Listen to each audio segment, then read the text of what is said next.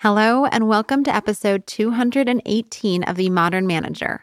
I'm your host, Mamie Canfer Stewart. A warm welcome to Beth G. and Roel Gabe M. to the Modern Manager community. Members get all kinds of support to help you develop your managerial skills, including a private podcast feed of this show that has extended interviews and episodes, so you can hear more from me and my amazing guests. Other resources include our Slack community where you can ask questions and offer your advice or recommendations to other managers. To learn more about membership, go to themodernmanager.com/join. Today's guest is Ray Ringel. Ray is an executive coach, facilitator, author, and founding president of the Ringel Group. She's a faculty member at the Georgetown University Institute for Transformational Leadership and founding director of their certificate program in the Art of Facilitation and Design. She's also a frequent columnist for Harvard Business Review. Ray and I talk about meeting facilitation, what facilitation really is, how to do it well when meetings are in person or virtually, and Ray shares a bunch of facilitation tricks and activities that you can immediately use with your team to improve your meetings. Now here's the conversation. You're listening to The Modern Manager, a podcast dedicated to helping you be a rockstar boss with a thriving team. Whether you're looking to upgrade your meetings, cultivate your team, or grow as a leader, this podcast is for you. Now here's your host, Mamie Canfer Stewart. Thank you so much for joining me today, Ray. I'm super excited to talk to you about my favorite subject, which is effective meetings. So thank you again for coming on the show. Great to be here. So let's start with this idea around facilitation, because we talk a lot about leading meetings, but that's a little different, at least in my mind, it's a little different than facilitating a meeting. So could you maybe explain just kind of in a basic way, how do you think about leading meetings and how do you think about facilitating meetings? Great question. Well, I think to start off, the root of facilitation is facile, the French word, which means to ease. And that's really what I think about facilitation. It's this idea of easing a process or creating a process or an experience where when people walk into a room, whatever room that is, virtual, hybrid, or in person, they walk out changed in some way. And that's the facilitator's responsibility, is to create a space for that to happen. So leading a meeting feels very autonomous. I have information, I'm sharing it. I might ask if you're having any questions. Facilitation is more about designing an experience and figuring out how to create an equitable space where everyone is participating. Oh, I love the way you just talked about the participation and the equity that comes from it when you're wearing a facilitator's hat, because it's so easy when we're having meetings to think about, like, what do I have to get done here? And we can often run by the fact that there's a group of people who we're trying to engage and create space for and get them to share their ideas, which is a totally different agenda than just trying to get something done or get your information across. Yeah, absolutely. And I think that one of the things that's most important that I say right at the top is that you come in with an agenda. Sometimes things happen that cause you to have to flex and pivot and move that agenda. I almost always get the question, what if things start going off the rails or off road? And my first question always is to investigate, is that off-road or is it the new road? That sometimes things change and flex. So how can you move with what the group needs? Or when do you actually really need to hold tight onto that agenda and keep moving forward? So that's an awareness that you have to have the whole way through as facilitator. Oh my gosh. Do you have any stories or examples of recent meetings that you've been in or your clients have been in where that's happened? Because I feel like I also get that question and have experienced that myself. And it's a hard thing to navigate. Yeah. I would say one example is certainly in the virtual world, I really like to do a temperature check at the beginning of the meeting. And a temperature check could be anything from people putting language to what their state of mind is. It could be something really light, which is if there's a song that captures your state of mind in that moment, what is that song? Or I often give people a state of mind meter that has words from -3 to +3 in terms of where their state of mind is. So if I sense from that exercise, recently I did this exercise and I think I had 3 people on the call write their song was, "It's the end of the world as we know it," right? Or another group where most of the room came in at a -2 or -3, that was an indication to me that this group right now in this moment probably wasn't going to be able to fully engage in the training that I was offering. And so I named that. And I named how is this group feeling about moving forward with what we have planned? Or if you don't feel like you're in that space, what would be most helpful right now to investigate, to explore, to help people move from a pretty despondent and negative state of mind to something that's more productive and optimistic. So we just did a full pivot based on the immersion that I was doing with them at the top of the program. Wow. And I know that's so powerful. And it's can feel a little like, oh my gosh, but I had this whole thing I had planned and we really need to get this done and we need to get to these deadlines. And knowing that your people are not at their best or are not even really like fully capable to engage is so critical because it means that the conversation you were going to have was not going to be as robust as it could have been, right? So responding in the moment and pivoting makes so much sense to kind of help people shift where they can be in that better place. Well, that's right. And I think a lot of it depends on the attitude of the facilitator, is that in essence, the role of the facilitator is to be forgotten. It's not about remembering how great the facilitator was or how fluid they were. It's about remembering the experience and what happened in the experience. So my role as facilitator is to be in service to others and to protect the room and to help the room move forward. If I'm too stuck on my own agenda and accomplishing my tasks, that doesn't feel very benevolent or in service to others. Mm. So I'm imagining that a lot of people listening are thinking, well, I don't get the privilege of having an outside facilitator come into my weekly meetings or my project meetings. So I kind of have to wear that hat too.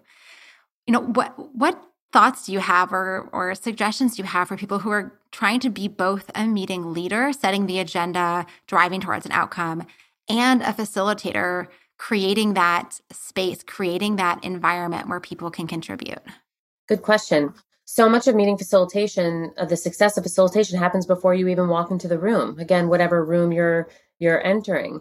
So I would say, how are you setting the agenda for that meeting? If you're someone who's internal and having to lead or facilitate meetings, is it your agenda? Is it a collaborative agenda building process where people are contributing ideas or giving feedback on what's actually going to happen at the meeting or what's going to be discussed?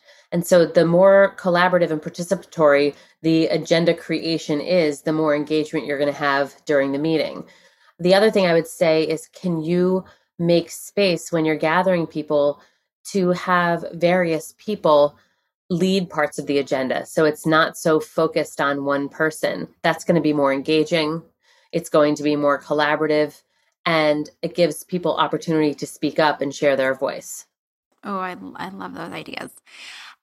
I want to shift a little bit to talking about in-person versus hybrid versus virtual, because again, this is another big thing happening in the world of meetings where predominantly kind of pre-pandemic, it was pretty much we were meeting in person, and occasionally maybe we would meet over Zoom if you were not an already kind of virtual team or geographically dispersed. And now that's totally changed. Even people who live in the same city who have headquarters they could go to aren't all in the office at the same time. And I'm imagining that this is making it a lot more difficult to really facilitate engagement, to create those kinds of emotional safety feelings where people can contribute what they're thinking, or just ways to engage in general, because there's some people in person, some people virtual, or all virtual, or it's just a whole different ballgame. So sorry, that was a very long-winded question, but what are you seeing when it comes to facilitation techniques and the role of the facilitator when you're thinking about in-person versus virtual versus hybrid? So it's interesting. You said that it's much more difficult. It is much more difficult, and it's so much more inclusive and accommodating. We only had one way before, maybe two ways, in person and virtual. But now, in person, virtual, hybrid, there are more opportunities for people to figure out where is their place of highest potential. And how could we accommodate? There are some people who are running back to the office. There are other people who have to be in the office due to the nature of their work. And there are other people that if they never left their kitchen table, again, they'd be delighted.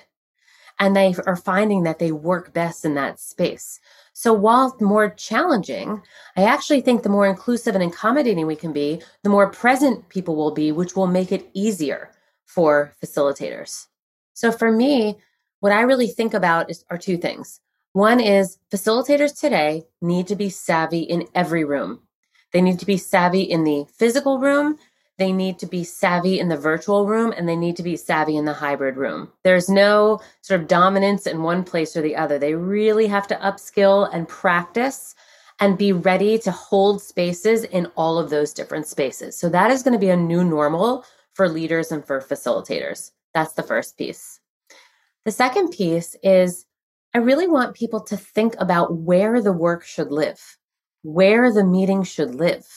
So a lot of people right now are saying, okay, 2 days in the office, 3 days at home, 1 week on, 1 week off, and determining where meetings and work should happen based on number of days or hours.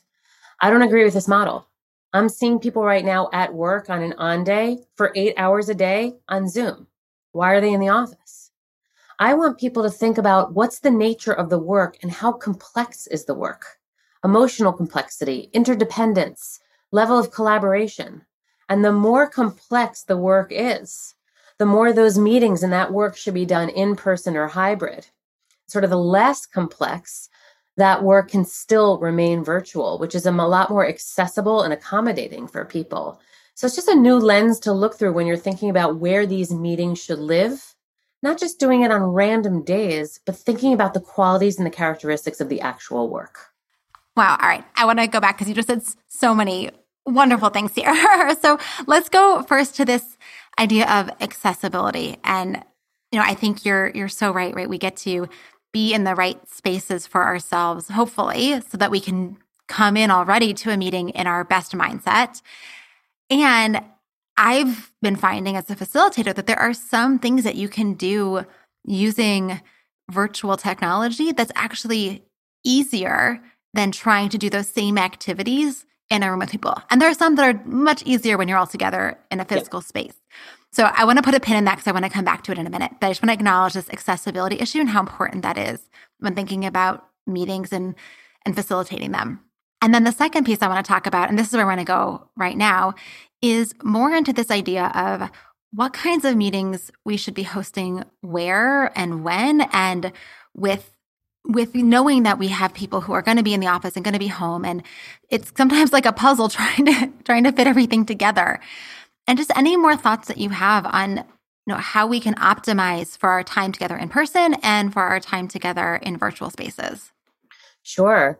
I think that for me, the way that I look at it is there's many technical pieces of work, information sharing, even parts of strategic planning, brainstorming. When you're really dealing with more of your technical, what I call task-based work, where we need to do updates and briefings and reviews, I think a lot of that work can stay in the virtual space.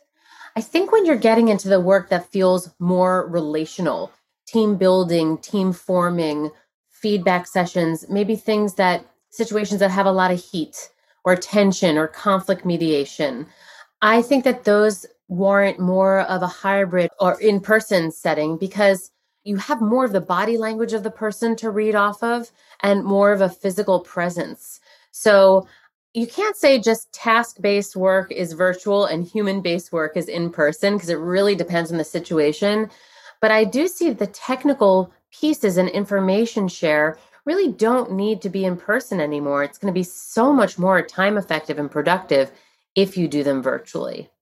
I will say the one piece that I tend to just give in a real world example, I've had to deal with a lot of kind of team storming or figuring out how teams come together over the last couple of years in the virtual space, obviously when we were really deep in the pandemic. Those sometimes can be tough to do virtually because I find that the real conflict is happening in a private chat. People can just turn their cameras off and disengage. Whereas if you're actually physically in the room and you have to really dive into the conflict, you can't go dark. You can't hide under your table, right? You're there, you're present, and there's the ways the facilitator can really bring people out. So those kinds of situations are an example of where I really try and have a more in-person element to the work. So I think you're totally, this insight around when things are virtual and it's easy to kind of be distracted or distractible or kind of take things into a side chat and you kind of can't control as a facilitator, or at least you're not privy to everything that's going on in that same meeting, because there's channels that can be happening. And I know I've definitely been in meetings where even if it's not the chat on Zoom, it's just literally texting other people in the meeting, giving direction, asking questions, complaining and venting about people. And that's super unhealthy. And it makes the facilitator's job really hard when you may pick up signals that that's happening by looking at the little Zoom boxes if their cameras are on, or maybe the signal is simply that their camera's off. But it makes your job a lot harder because you can't see exactly what's happening, and people are, they're splitting their attention. Right. I mean, the other thing I just want to say about that point is that the virtual world also lends itself in many ways to different kinds of personality types. If you're someone who's more introverted, gets your thoughts and feelings out more in writing, sometimes you get lost in a room when you're not as comfortable speaking up. Whereas in the virtual world, you can take your time to enter quietly. You can be super, super engaged and active in a chat without necessarily having to turn your camera on and speak. So I feel like, again, going back to the accommodation piece, sometimes you actually have more options in the virtual world in terms of choice of how you engage with the rest of the group. I think that many people say it's hard to build relationships and there's so much distance in the virtual or even the hybrid world. I think it's sometimes the opposite, because even though you right now are 6 states away from me, I could be looking at you in the screen and I'm only 5 inches away from your face. I'm actually closer to you here than I would be in the room. So you still can have quite a bit of intimacy and connection, even though you feel like you have this screen, which is a barrier. I find it to be quite the opposite. Yeah. And I'm thinking one of the articles I read that you wrote about this, sometimes there's a layer of safety that actually comes by having a screen between you, where we can be more vulnerable, because even though we are so close in proximity through the screen, we're also somehow safe because we're alone. And again, I mean, I had an experience today where I had a colleague ask me a very sensitive question that he had been thinking about, and I could tell he was super uncomfortable raising the topic with me. And I'm imagining if we had been in person, I can't even imagine what that experience would have been like. I mean, I felt awkward watching him feel awkward. And I'm like, if we had been in person, that would have been super uncomfortable. And yet once I kind of said, hey, look, it's okay. You can raise this topic. You can ask me anything you want. It's all good. And he kind of calmed down. And then we had a wonderful, productive conversation. And my interpretation is that like the screen actually helped us in that moment. I think it's really interesting. I also think it's interesting around the space that you curate where you're working, right? So for some people at home, just sort of being in their space, having their pictures around them or their coffee mug, or it creates a certain level of comfort. Now, you don't want to get me started on too much comfort, like wearing your pajama bottoms to work, which is a big no-no. But there's a boundary around feeling comfortable and still having your mojo and showing up in a workspace. But I also think that people can, in that environment, feel more relaxed when they're in their own environment, where they haven't suffered through a long commute and tried to find parking, right? Where they just feel like they can take breaks in their space. I feel like for many, they show up differently because they have the comfort of their own environment. And I think we need to, in many cases, accommodate to that. Yes. All right. So let's shift to talk more about facilitation techniques. And maybe we start with the virtual space, since so many meetings are happening virtually or in a hybrid these days. What are some of your favorite facilitation techniques or approaches to create that engagement, to create a greater sense of accessibility and multiple ways to participate that doesn't require all of us speaking, using our voices and sharing the microphone all the time? Yeah, great. First and foremost, I think that the technique for virtual that's most important is the idea of padding your time. So it's not just whatever we were going to do in the room, we'll do on Zoom. There is really a conversion methodology to how you do your work in the virtual world. And two of the most important principles for that is to give things double the time that you need. When you tell someone, okay, 4 people per breakout room, each person speaks, here's the question, and you give them 4 minutes, 1.5 people speak. It's just not enough. Or when you see an agenda group discussion, 5 minutes, that's one long-winded person. So for virtual in particular, we need to give things more time than we think it will actually take. That's something that's really important to remember about the virtual world. And we also want to design in intervals. If anyone is talking for more than 10 to 15 minutes in any meeting, whether it's virtual, hybrid, or in the room, they're probably doing something wrong. After that interval of 10 to 15 minutes, it needs to toggle back to your participants, where they get to be in the driver's seat, where they get to respond, to write, to put something in chat, to ask a question, to go to a breakout. I use the model of high impact interval training from exercise to the virtual world. So you're having these like bursts of intensity and activity, and then an interval of active recovery. So the way that we treat our hearts and our bodies should be the way that we treat our brains in the virtual world. Let people soak in the information and then let them step in and do something with it. So that's something I feel really strongly about. There are so many different modalities that you can use in the virtual world. Things around changing your name, things around using the chat, different platforms that you can use, Google Docs, Mural boards, Miro, Padlet. I mean, it's really endless in terms of the ways that you can engage people. But there's a couple that I like to use in particular that I'll share with you. First of all, I love starting any meetings or training sessions with a Mentimeter, which is some people use polling. I happen to like menti.com. It's a way to get immediate answers and polling that is totally anonymous. You get 100% participation and it's anonymous. So you can really check in to see how people are doing, what they hope to get out of this experience, how they're feeling about a particular issue. It's anonymous, it's completely engaging, and it hooks people in right away. So I like to start with something like that. I also like to have people start virtual meetings with 2 or 3 minutes of what I call intention setting. And I don't mean, start burning incense and meditating. I don't mean that at all. I mean having them remove a distraction from their desk or from their computer and having them write down their intention of this meeting, not sharing it, just to write it down. And I find that helps people arrive in a virtual room. Our transition times between meetings are nothing. It's just frantically trying to find the next link. So to me, that practice is kind of like when you get on a plane and they say, if you're not flying to Chicago, you're in the wrong plane. Like, where am I right now? What meeting is this? And what do I hope to get out of it? And the last reason I like to do that in the first 2 or 3 minutes is that often people are 2 or 3 minutes late to meetings. And a big pet peeve of mine in the virtual world or in any room is when the facilitator says, we're just going to wait about 5 minutes for everyone to join. And I'm thinking, are you for real? Like, do you know what I can get done in 5 minutes? It's obscene what I can get done in 5 minutes, but I've chosen to be here on time. So now I'm being penalized for being on time, right? But on the other hand, we want to be accommodating to people who are really stretched. So how can I do something meaningful? Start at the top of the hour, something meaningful, but the people who need to be on 2 or 3 minutes late haven't missed something critical. So that's always how I begin.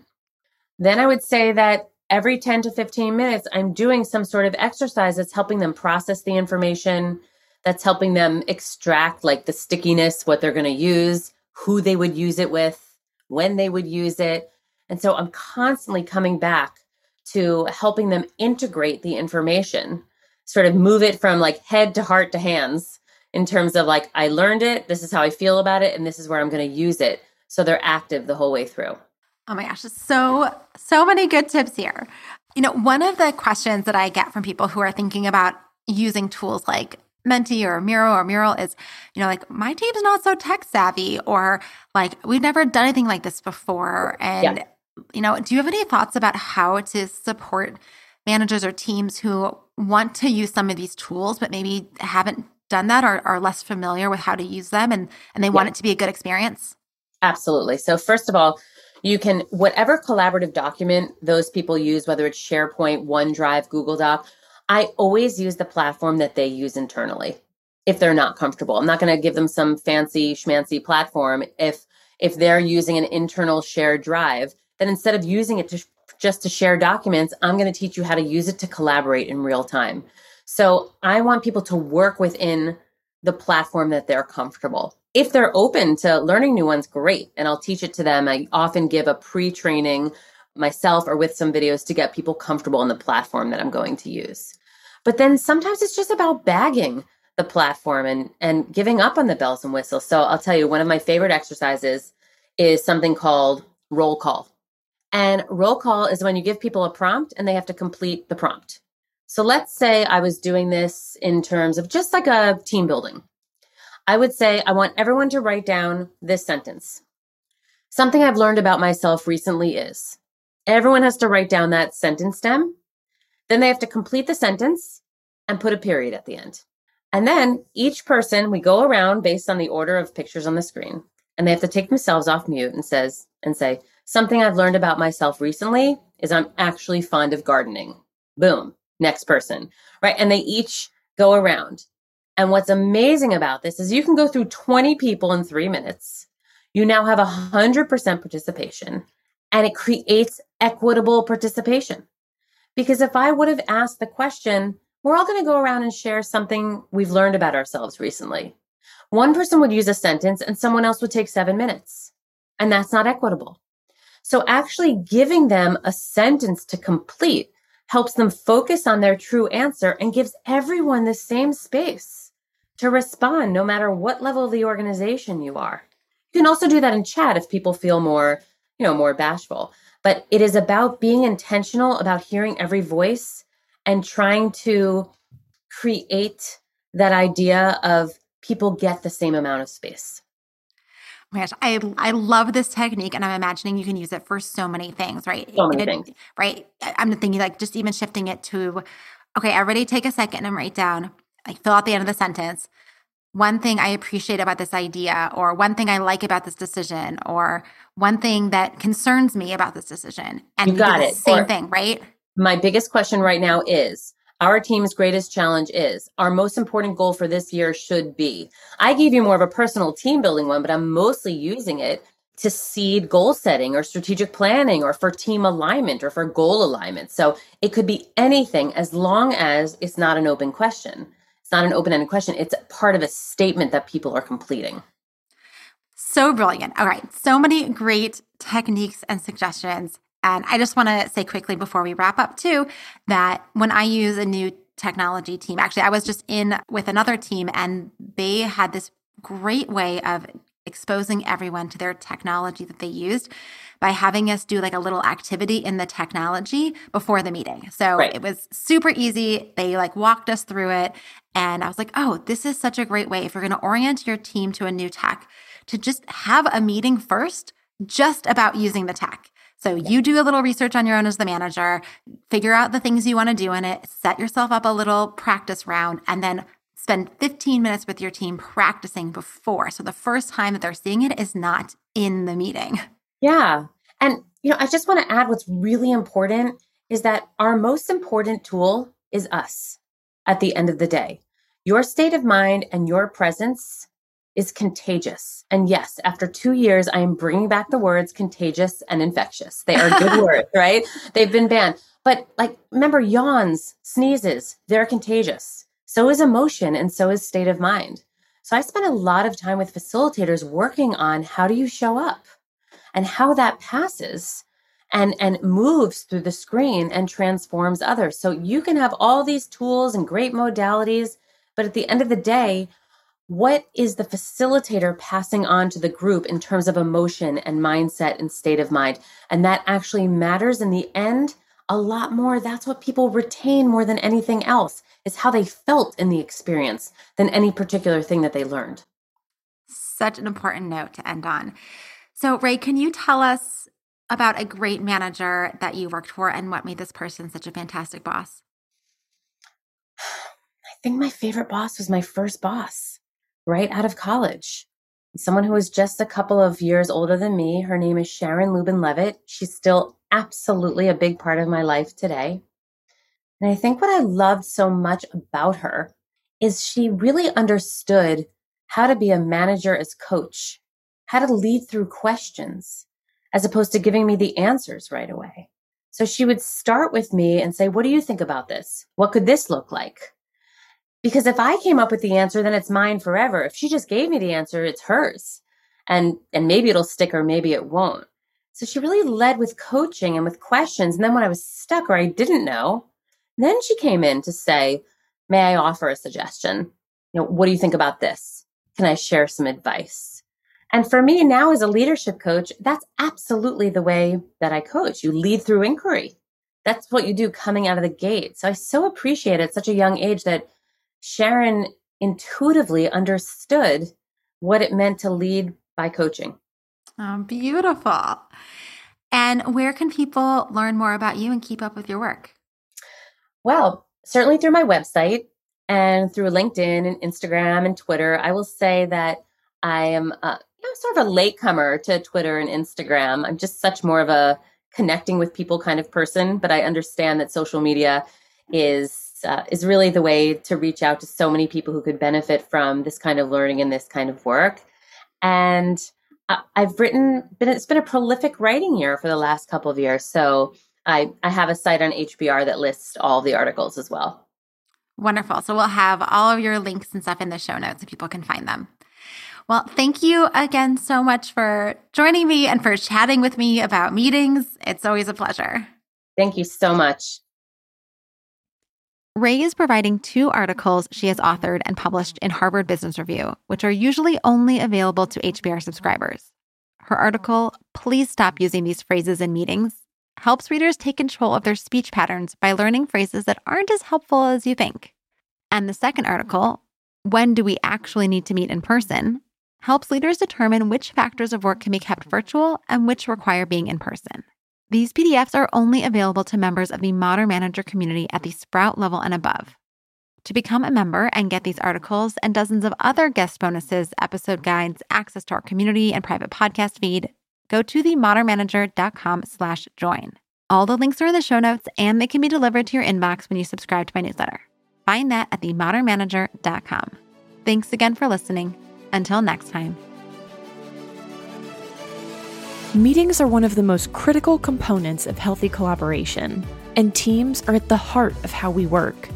Meteor helps you use your time in meetings productively, build healthy relationships with your colleagues, and move work forward. To learn how we do it, visit meteor.com. That's MEETEOR.com. You've been listening to The Modern Manager. You're already becoming a rockstar boss of a thriving team, I can tell. To ensure you never miss an episode, subscribe to the show in your favorite podcast player and join the mailing list at mamieks.com/podcast. That's MAMIEKS.com/podcast to get show notes and other special content delivered directly to your inbox. Thank you so much for listening. Until next time.